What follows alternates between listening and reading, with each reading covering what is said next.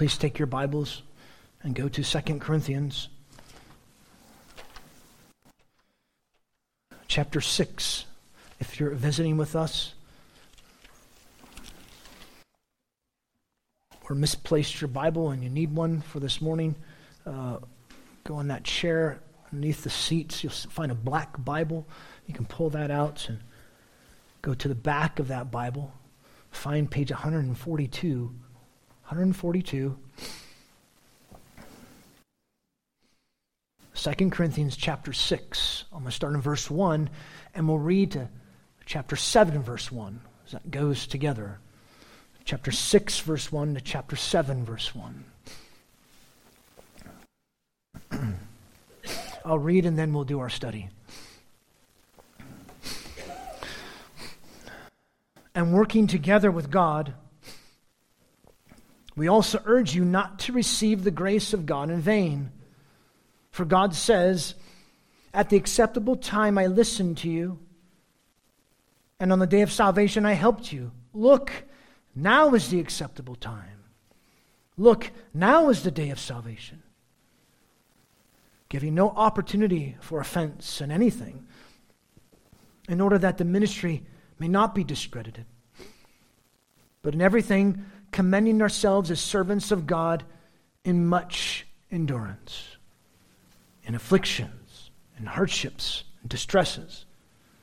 Verse 5, and beatings, and imprisonments, and tumults, and labors, and sleeplessness, and hunger, and purity, and knowledge, and patience, and kindness, and the Holy Spirit in real love, in the word of truth and the power of God, by the weapons of righteousness for the right hand and for the left, by glory and dishonor, by slander and praise, as deceivers and yet true, as unknown yet known, as dying yet look, we live, as punished yet not killed, as sorrowful yet always rejoicing, as poor yet making many rich, as having nothing yet possessing everything.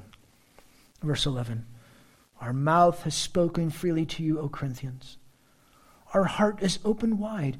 You're not restrained by us, but you're restrained by your own affections. Now in the same exchange, as to children I speak, you yourselves open wide also. Do not be unequally yoked with unbelievers, for what partnership have righteousness and lawlessness, or what fellowship is light with darkness, or what harmony has Christ with Beliar, or what has a believer in common with an unbeliever? Verse 16, or what agreement has the temple of God with idols? For we ourselves are the temple of the living God. Just as God said, I will dwell among them and walk among them. And I will be their God, and they shall be my people. Therefore, come out from their midst and be separate, says the Lord. Do not touch what is unclean. And I will welcome you. I will be a father to you, and you shall be sons and daughters to me, says the Lord Almighty. Therefore, having these promises, beloved, let us cleanse ourselves from all defilement of flesh and spirit, perfecting holiness in the fear of God. It's important to understand words and how those words were used in history. If we don't, up can mean down, down can mean up. For example, Antifa, the anti-fascists today. They're socialists, anti-capitalists, anti-white supremacists. They're for total equality and for the use of violence and property damage as well. I'm just reading to you what the information from USA Today, CNN, Wikipedia. This is what they've said about Antifa, or the anti-fascists of today. Though there are similarities with historic anti-fascists, what's interesting is historically, anti-fascists did not believe in the things that are promoted today by anti-fascists. For example, in yesteryears, anti-fascists embraced the doctrine of pacifism. It was fascists who repudiated pacifism. As a matter of fact, fascists wanted war and violence. Interesting. Anti-fascists of yesteryears, of the 1920s and 30s, they embraced socialism or communism. Some embraced democracies as well. Anti-fascists of the 20s and 30s embraced the rule of the majority. Some embrace individualism. Others embrace total equality, but they embrace total equality because they embrace communism. Why do I bring this up? Because people say, well, I'm this, but this means that. And that means this. You're confusing people. Appearances can be deceiving. Is that not the principle that we've seen in 2 Corinthians? You cannot always go by appearances because they can be very deceiving. We must be clear. And this is exactly what the Corinthians were doing. They thought this was good, but it was really bad. They thought this was very bad, but in actuality, it was good. We've seen this paradox throughout the letter that Paul wrote to the Corinthian church, a church that was just very difficult to deal with. And so here we come to this boasting in our weakness, boasting in the Lord. And to the Corinthians, they go, oh, boasting in weakness is bad. No, it's actually good because we're boasting in the Lord. No, we're supposed to boast in our strength. That's boasting in the Lord. No, that's bad. You see what I mean? They were confused. And so once again, we have another paradox. Reject, receive. What they thought you should reject, Paul's saying you should receive. What they thought you should receive, Paul says you guys should reject. You guys are confused. Reject, receive.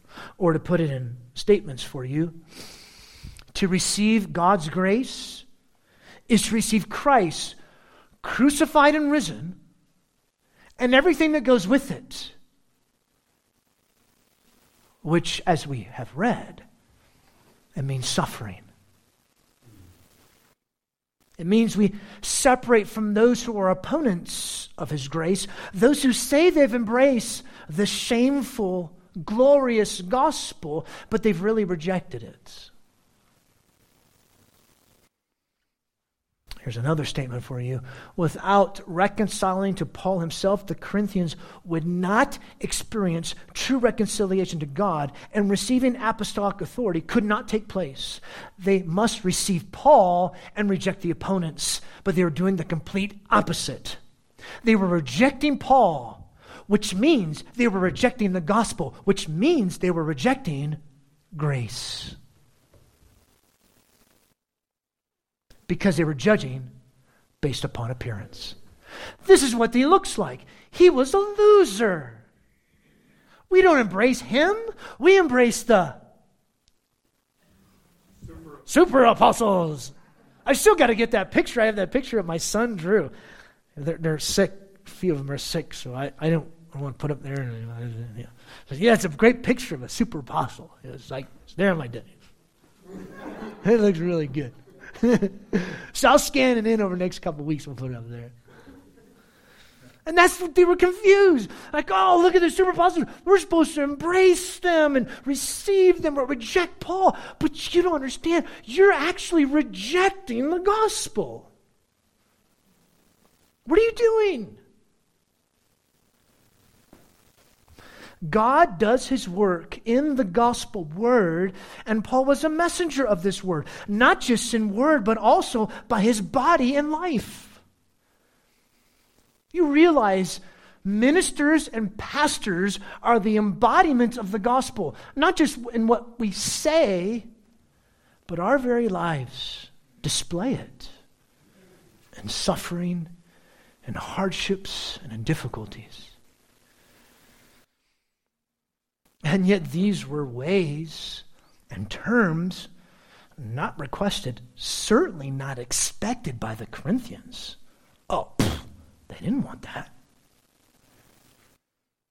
But you see here, you will see, Paul was after their hearts. Paul sought their hearts and affections. So he appealed to them to receive God's grace and to receive him as their apostle. It went together. And they would do this by embracing him and shunning or rejecting the opponents of the gospel. And that's where verses 14 and following come in. So first point, receive God's grace. Or truly reconciled to God. And when you say receive God's grace, it means you will receive suffering. Notice how it begins there in verse 1 of chapter 6. And working together with God. He's connecting that with what he says from verse 21 of chapter 5. We're working together with God, and with him we're working together. We appeal, or we exhort, or we encourage. We're imploring you. Don't receive grace in vain. God was the one who appealed to the Corinthians through Paul. They needed to turn away from the world and turn toward God and receive grace. Grace is God's gift in Christ.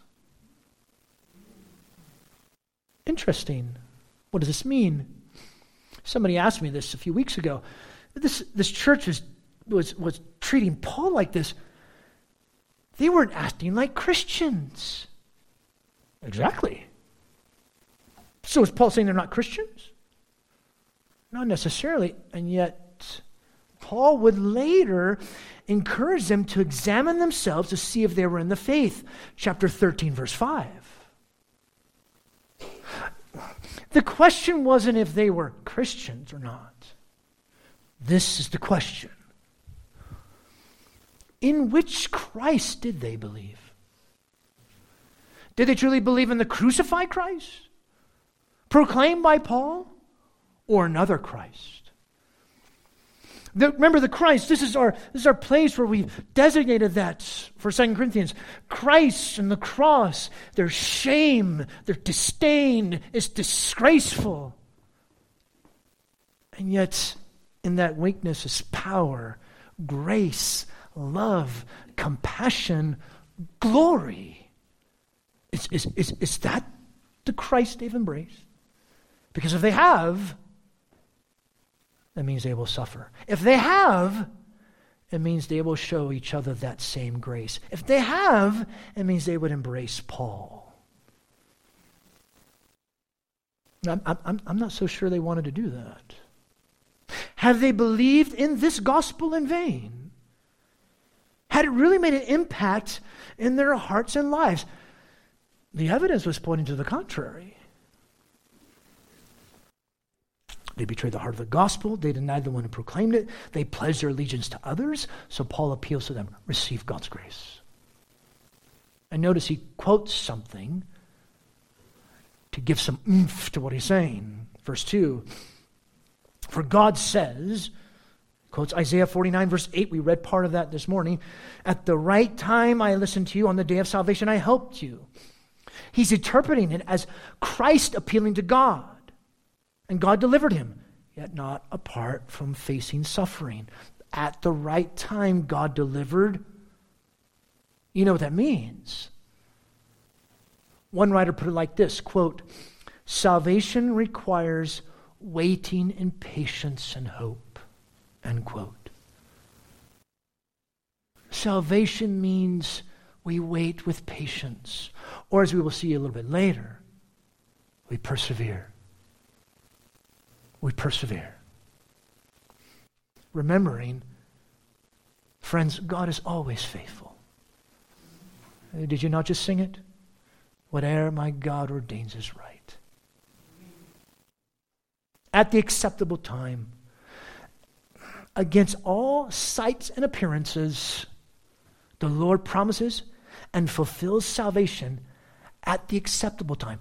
The right time. Not when we deem it, not how we deem it, not when we deem it. Whate'er my God ordains is right. That's why we sang this song. He brings light out of darkness. He brings a flowing stream out of the desert. Joy comes in sorrow. Hope comes in hopelessness. Life comes in death. Sin is overcome. That's how God does things. In ways that we least expect. Times that we least expect it. God works. That's why he says, the next part of verse 2, now is the acceptable time. Look, now is the day of salvation. Why is he saying this? Well, because Christ fulfilled the Lord's promise to his servant, and that now God does his new work of recreation. Remember, we just talked about that. Anyone who is in Christ is a new creation. God can change your heart now. And the Corinthians must come to see that their life, their identity, and their future is found in Jesus Christ alone, not in the appearances. The now or acceptable time is seen in Christ because in him alone we meet and receive God in his grace, because in the cross, that's where we see his love. In the cross is where we see his mercy. And the cross is where we see his grace. God will deliver his servant out of oppression, injustice, and even death itself at the acceptable time. And that acceptable time is found in Christ, because in Christ we savingly meet God in all our miseries, in all our sufferings, in all our failures, because he alone is our deliverance. Our satisfaction is found in Jesus alone. That's the grace that we receive. God always creates life and salvation when appearances say otherwise. I mean, look at Genesis chapter 1, verse 2. And the earth was formless and void. Darkness was there. And yet out of formlessness, God creates order. Out of the void, God creates something. And out of darkness, and God said, let there be light. And there was light. That's what God does. When you least expect it, when appearances and everything seems to go against you, at the right time, God saves. And then notice what he does here. Starting in verse 3. But the Apostle Paul, he suffered as a way to accomplish God's work in his life, because at the acceptable time, God saves. So receiving God's grace in Christ, it meant receiving Paul as their suffering apostle, and it means receiving suffering in your own life. Paul gives a self-commendation of himself, but it's subordinate to God's work in him, because not only was he a messenger of the gospel word by his words, but by his very life. Notice what he says, verse 3. Giving no opportunity for offense in anything, in order that the ministry not be discredited. So, Paul did not want to give an opportunity for the gospel, for the stumbling of the gospel, so that the mission entrusted to him would not be discredited. Yet, and this is the irony of it. He didn't want anyone to take offense, right? That's what he says. But it was the Corinthians who took offense at him. That's the irony of that. They took offense at Paul and his mission. But notice he says, commending, there in verse 4, but in everything, commending ourselves as servants of God. He did not want to bring any reproach to that mission, but he commended himself. I'm God's agent. I'm God's emissary. That's who I am. That's who we are as apostles. Yet, God's way of salvation is a path of difficulty and suffering, not a path of unchanging blessing, contrary to the Corinthians' thinking. That's what they thought. Oh, the Christian life should be your best life now. I've heard that before. That's the message of the prosperity gospel. They do not speak about suffering. hardships, difficulties, struggles. Oh, brush that all aside. And yet here you have these prosperity gospel preachers in Africa who are driving their Mercedes and their BMWs while the people have nothing.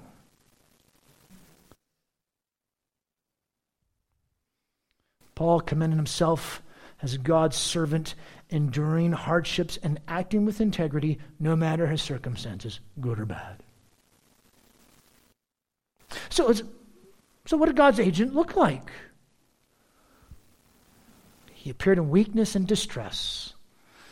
That's the agent. Not like 007 James Bond. No, not that type of agent.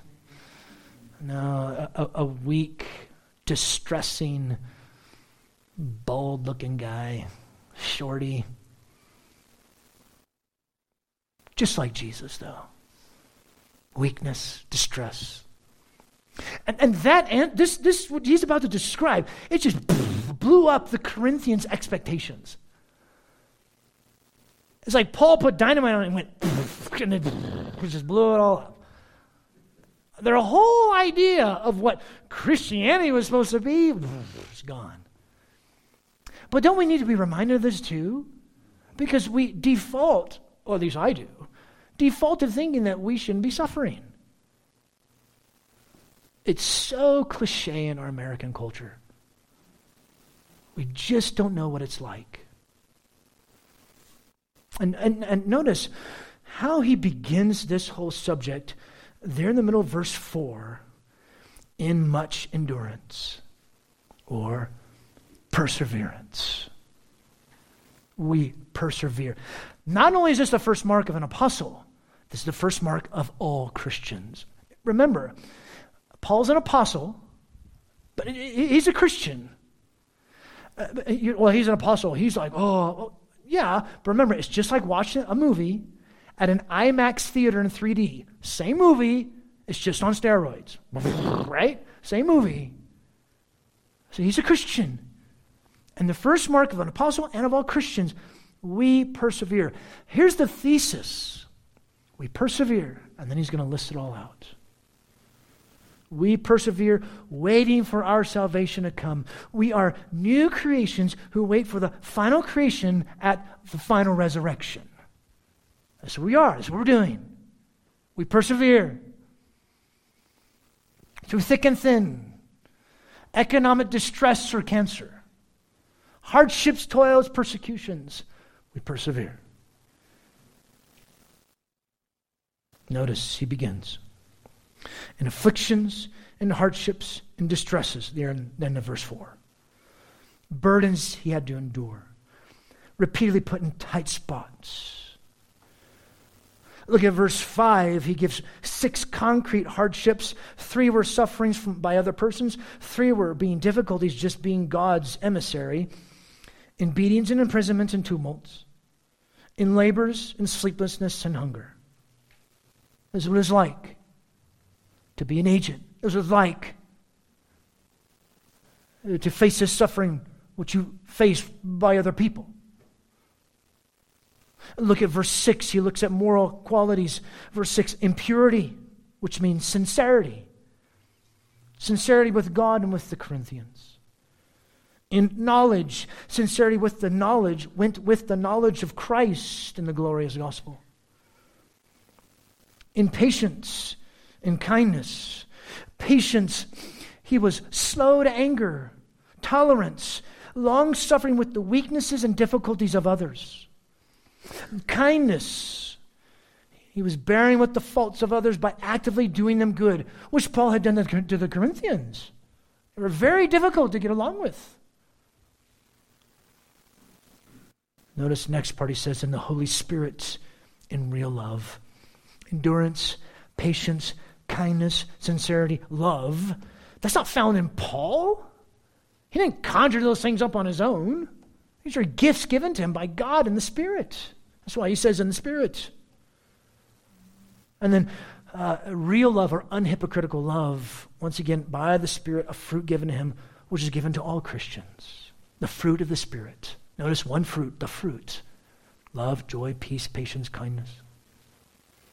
Look at verse 7.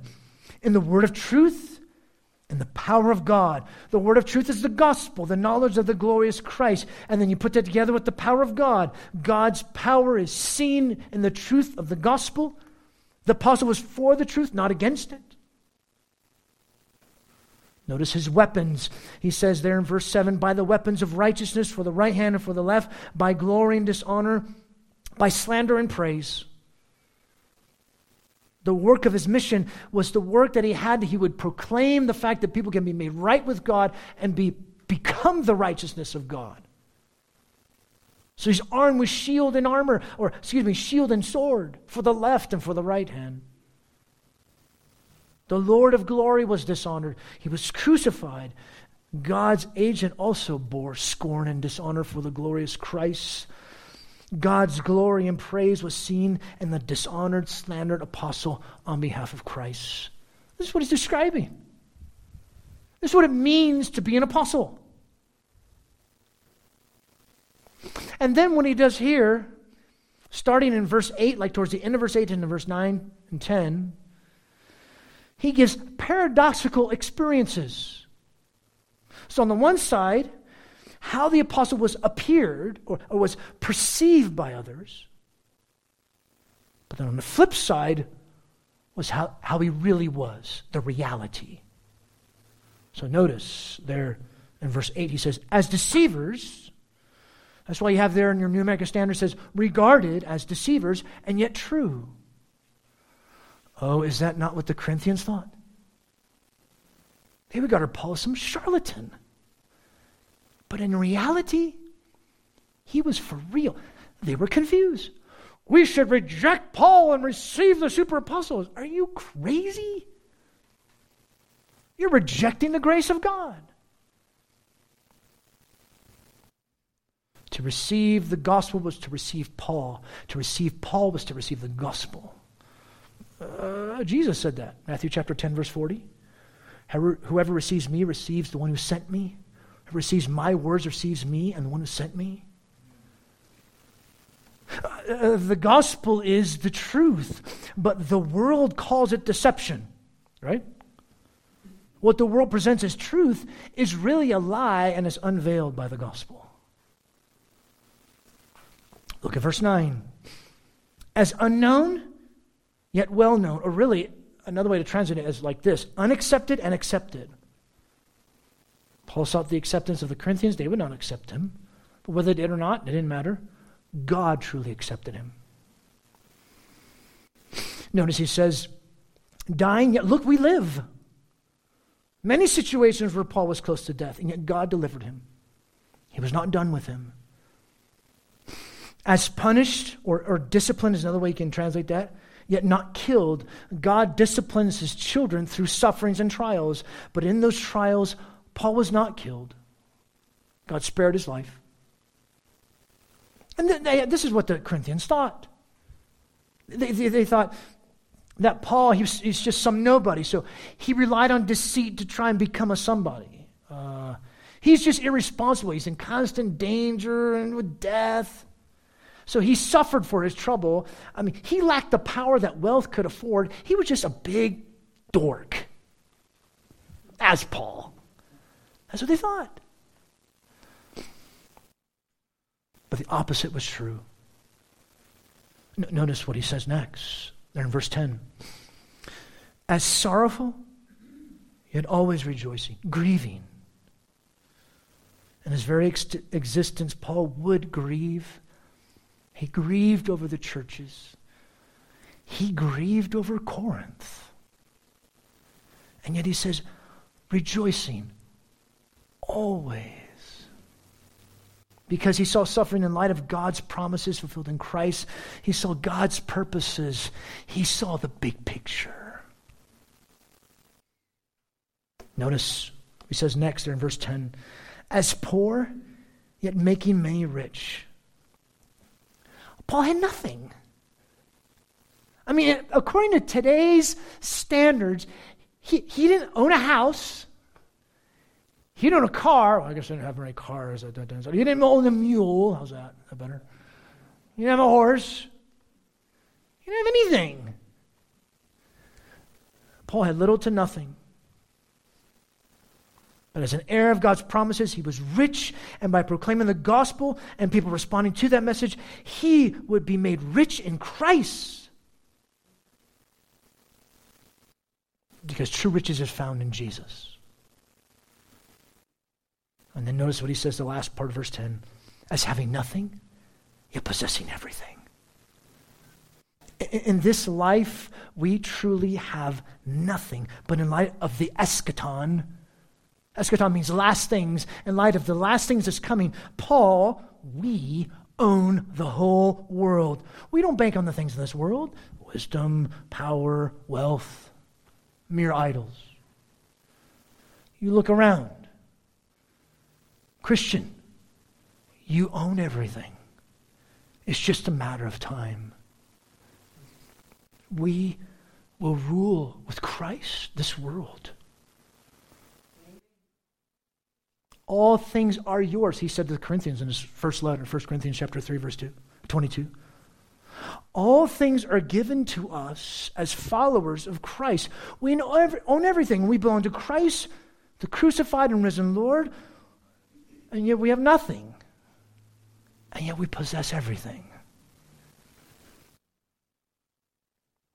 All that to say, Christ is the one who satisfies our souls more than the absence of afflictions and more than the abundance of wealth. He satisfies. Here's the agent of God, the emissary, the ambassador.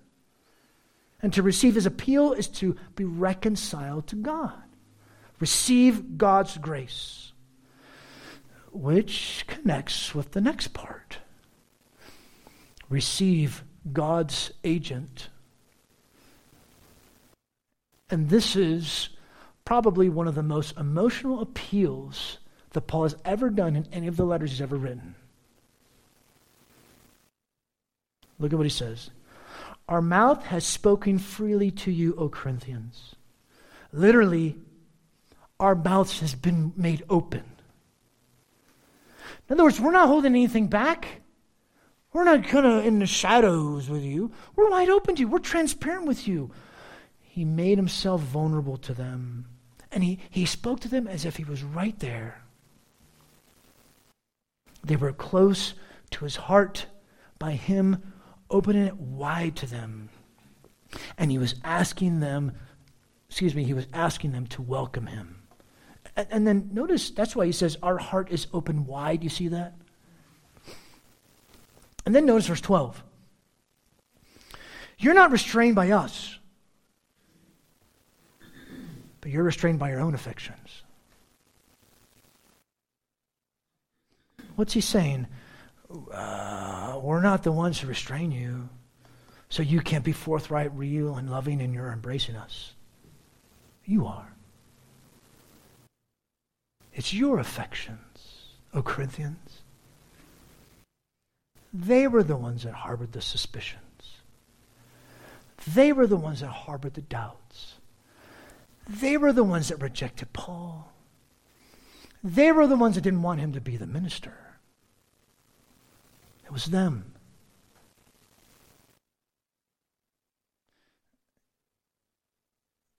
So that's why he says the problem was them, not him. You have chosen not to embrace or love us. And then he says this in verse 13. Now in like exchange, in other words, in the same exchange, make an equal return for what he'd given to them. But then he makes this little statement. I speak as to children. You're acting like children who behave in childlike ways. So stop behaving like children who were having bad attitudes toward their parent. I don't want to do that. Notice he challenged their pride while expressing love, tough love. He was their parent.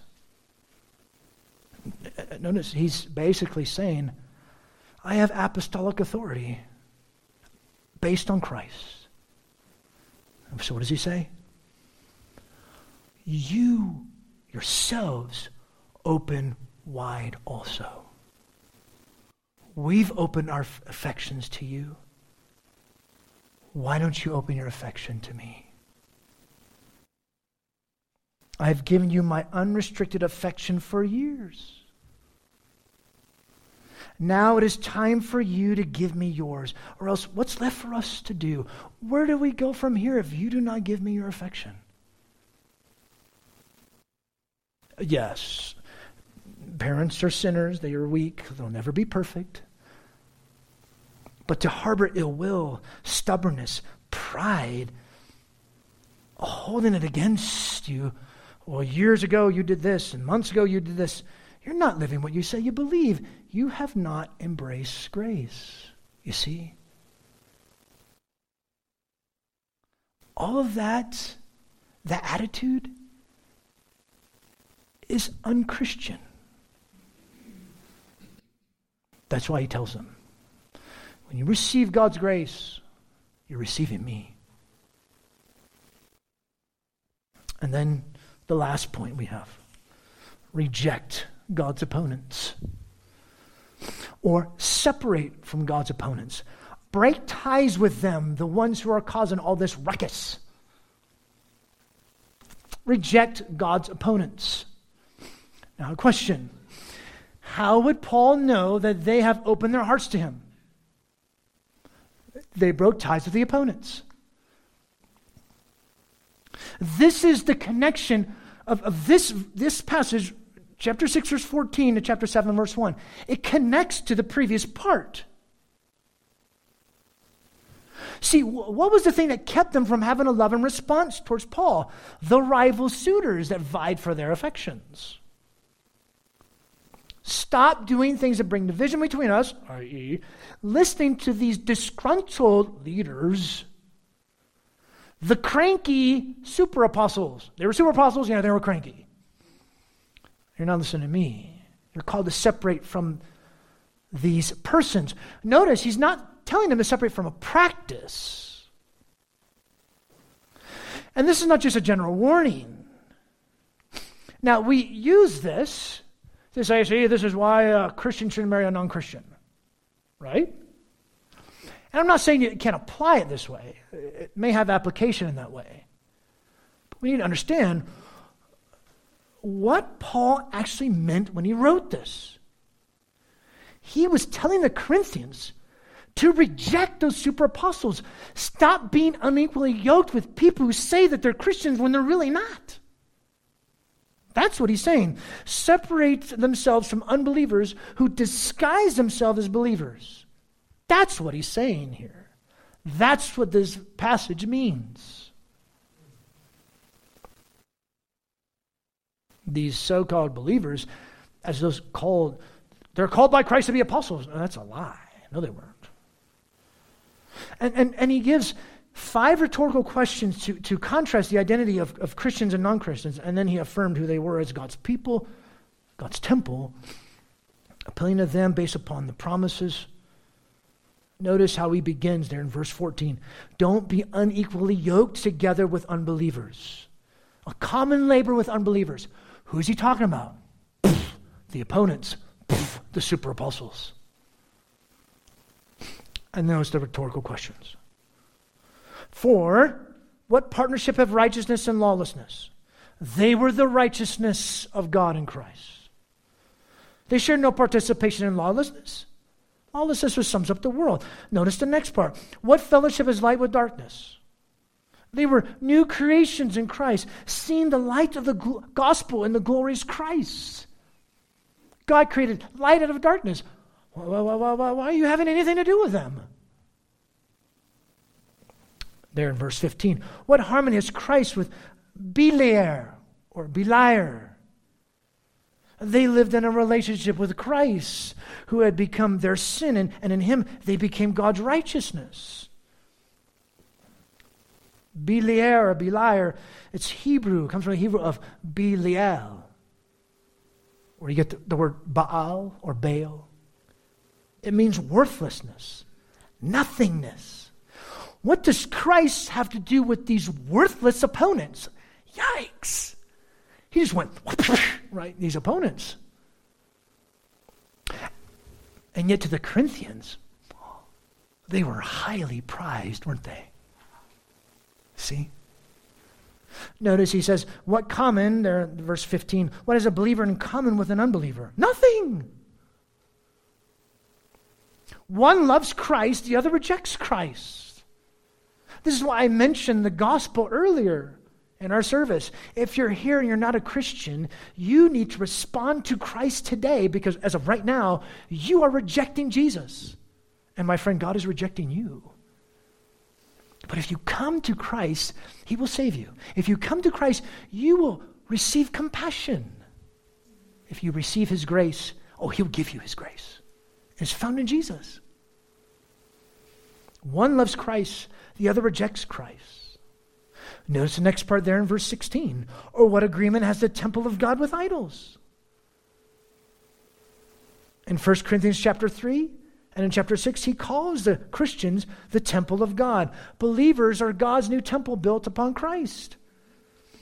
And then he climaxes here to the finale. He says, for we ourselves are the temple of the living God. He's not just saying we in terms of the apostles, but we collectively together. God's promises, all of God's promises are initially fulfilled in the church in Christ. And all of his promises are yes and amen in Christ. And notice he says of the living God, as opposed to dead idols. God communicates with his people in the living word, given in the written word. All of God's promises find their yes, hallelujah, and amen in Jesus. This is who you are. What are you doing hanging out with these opponents? And notice the proof. The next part of verse 16. Just as God has said, I will dwell among them and walk among them, and I will be their God, and they shall be my people.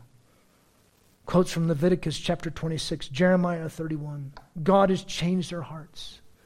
We're part of the new covenant. He dwells among us. He walks among us. Since we are his temple, we're his people. The promises of God are fulfilled in Christ. God belongs to us. We belong to God. All in Christ crucified. He's our God. We're his people.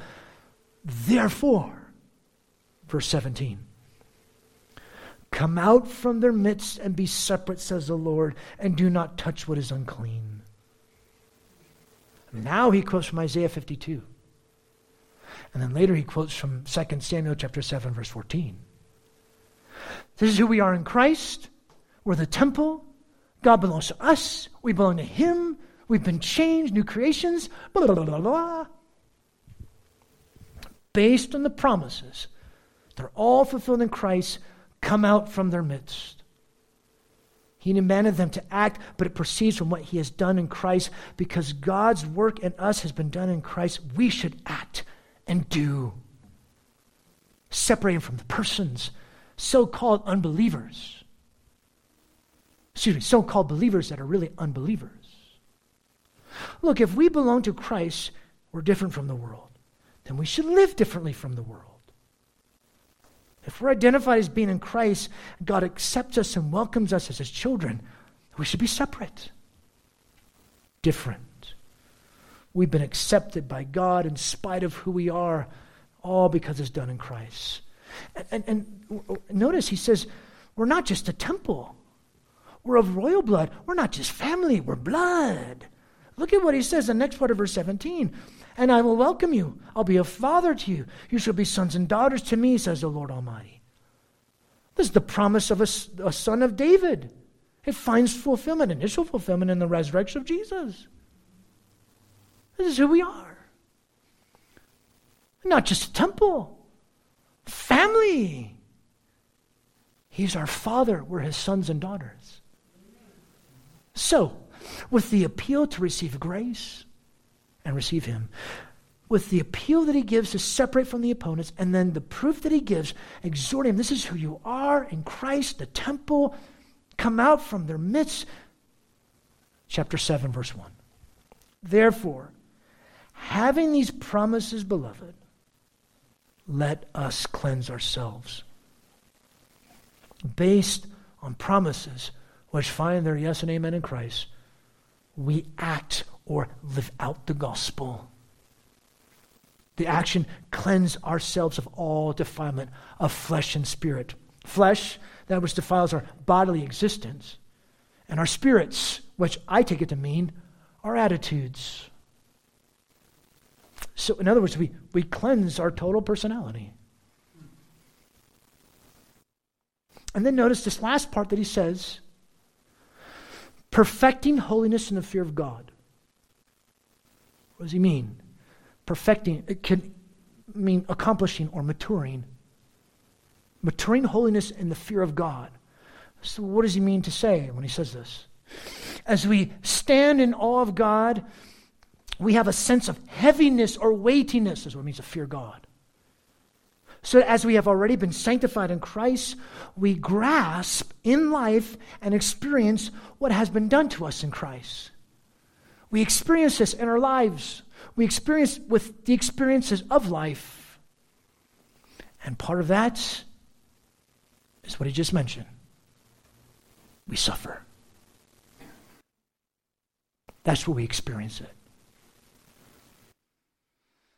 And one of the first things these Corinthians could do is repent of their rejection of Paul as their apostle, pastor, and truly embrace him as such. Receive grace, receive me, reject the opponents, which, speaking about repentance, that's what we're going to look at next week. There's repentance there. There's repentance in the Corinthian church. Last point. To receive God's grace, it's to receive Christ crucified and risen and everything that goes with it, which means suffering. It means we separate from those who are opponents of his grace, those who say they've embraced the shameful, glorious gospel, but they've really rejected it. Reject, receive. And God, we pray, and once again, in how we treat each other amongst us as a church, that we will not reject grace, but will display that same grace to each other, that same grace that you've shown to us, realizing that as we live this grace, it means we live it in suffering. So help us to persevere by the power of the Holy Spirit, who gives us the grace to persevere. If you would take some time and let your mind dwell on these things. May you think and ponder what we've seen from the scriptures here in 2 Corinthians. Then after a few moments of silence, we'll worship in our giving, we'll worship singing 2 more songs, our closing prayer. We'll do those things, but I really want to encourage you to, just these few moments this day, just take in, let your mind dwell on these things of what we've seen from God's Word. Think about it and ponder it.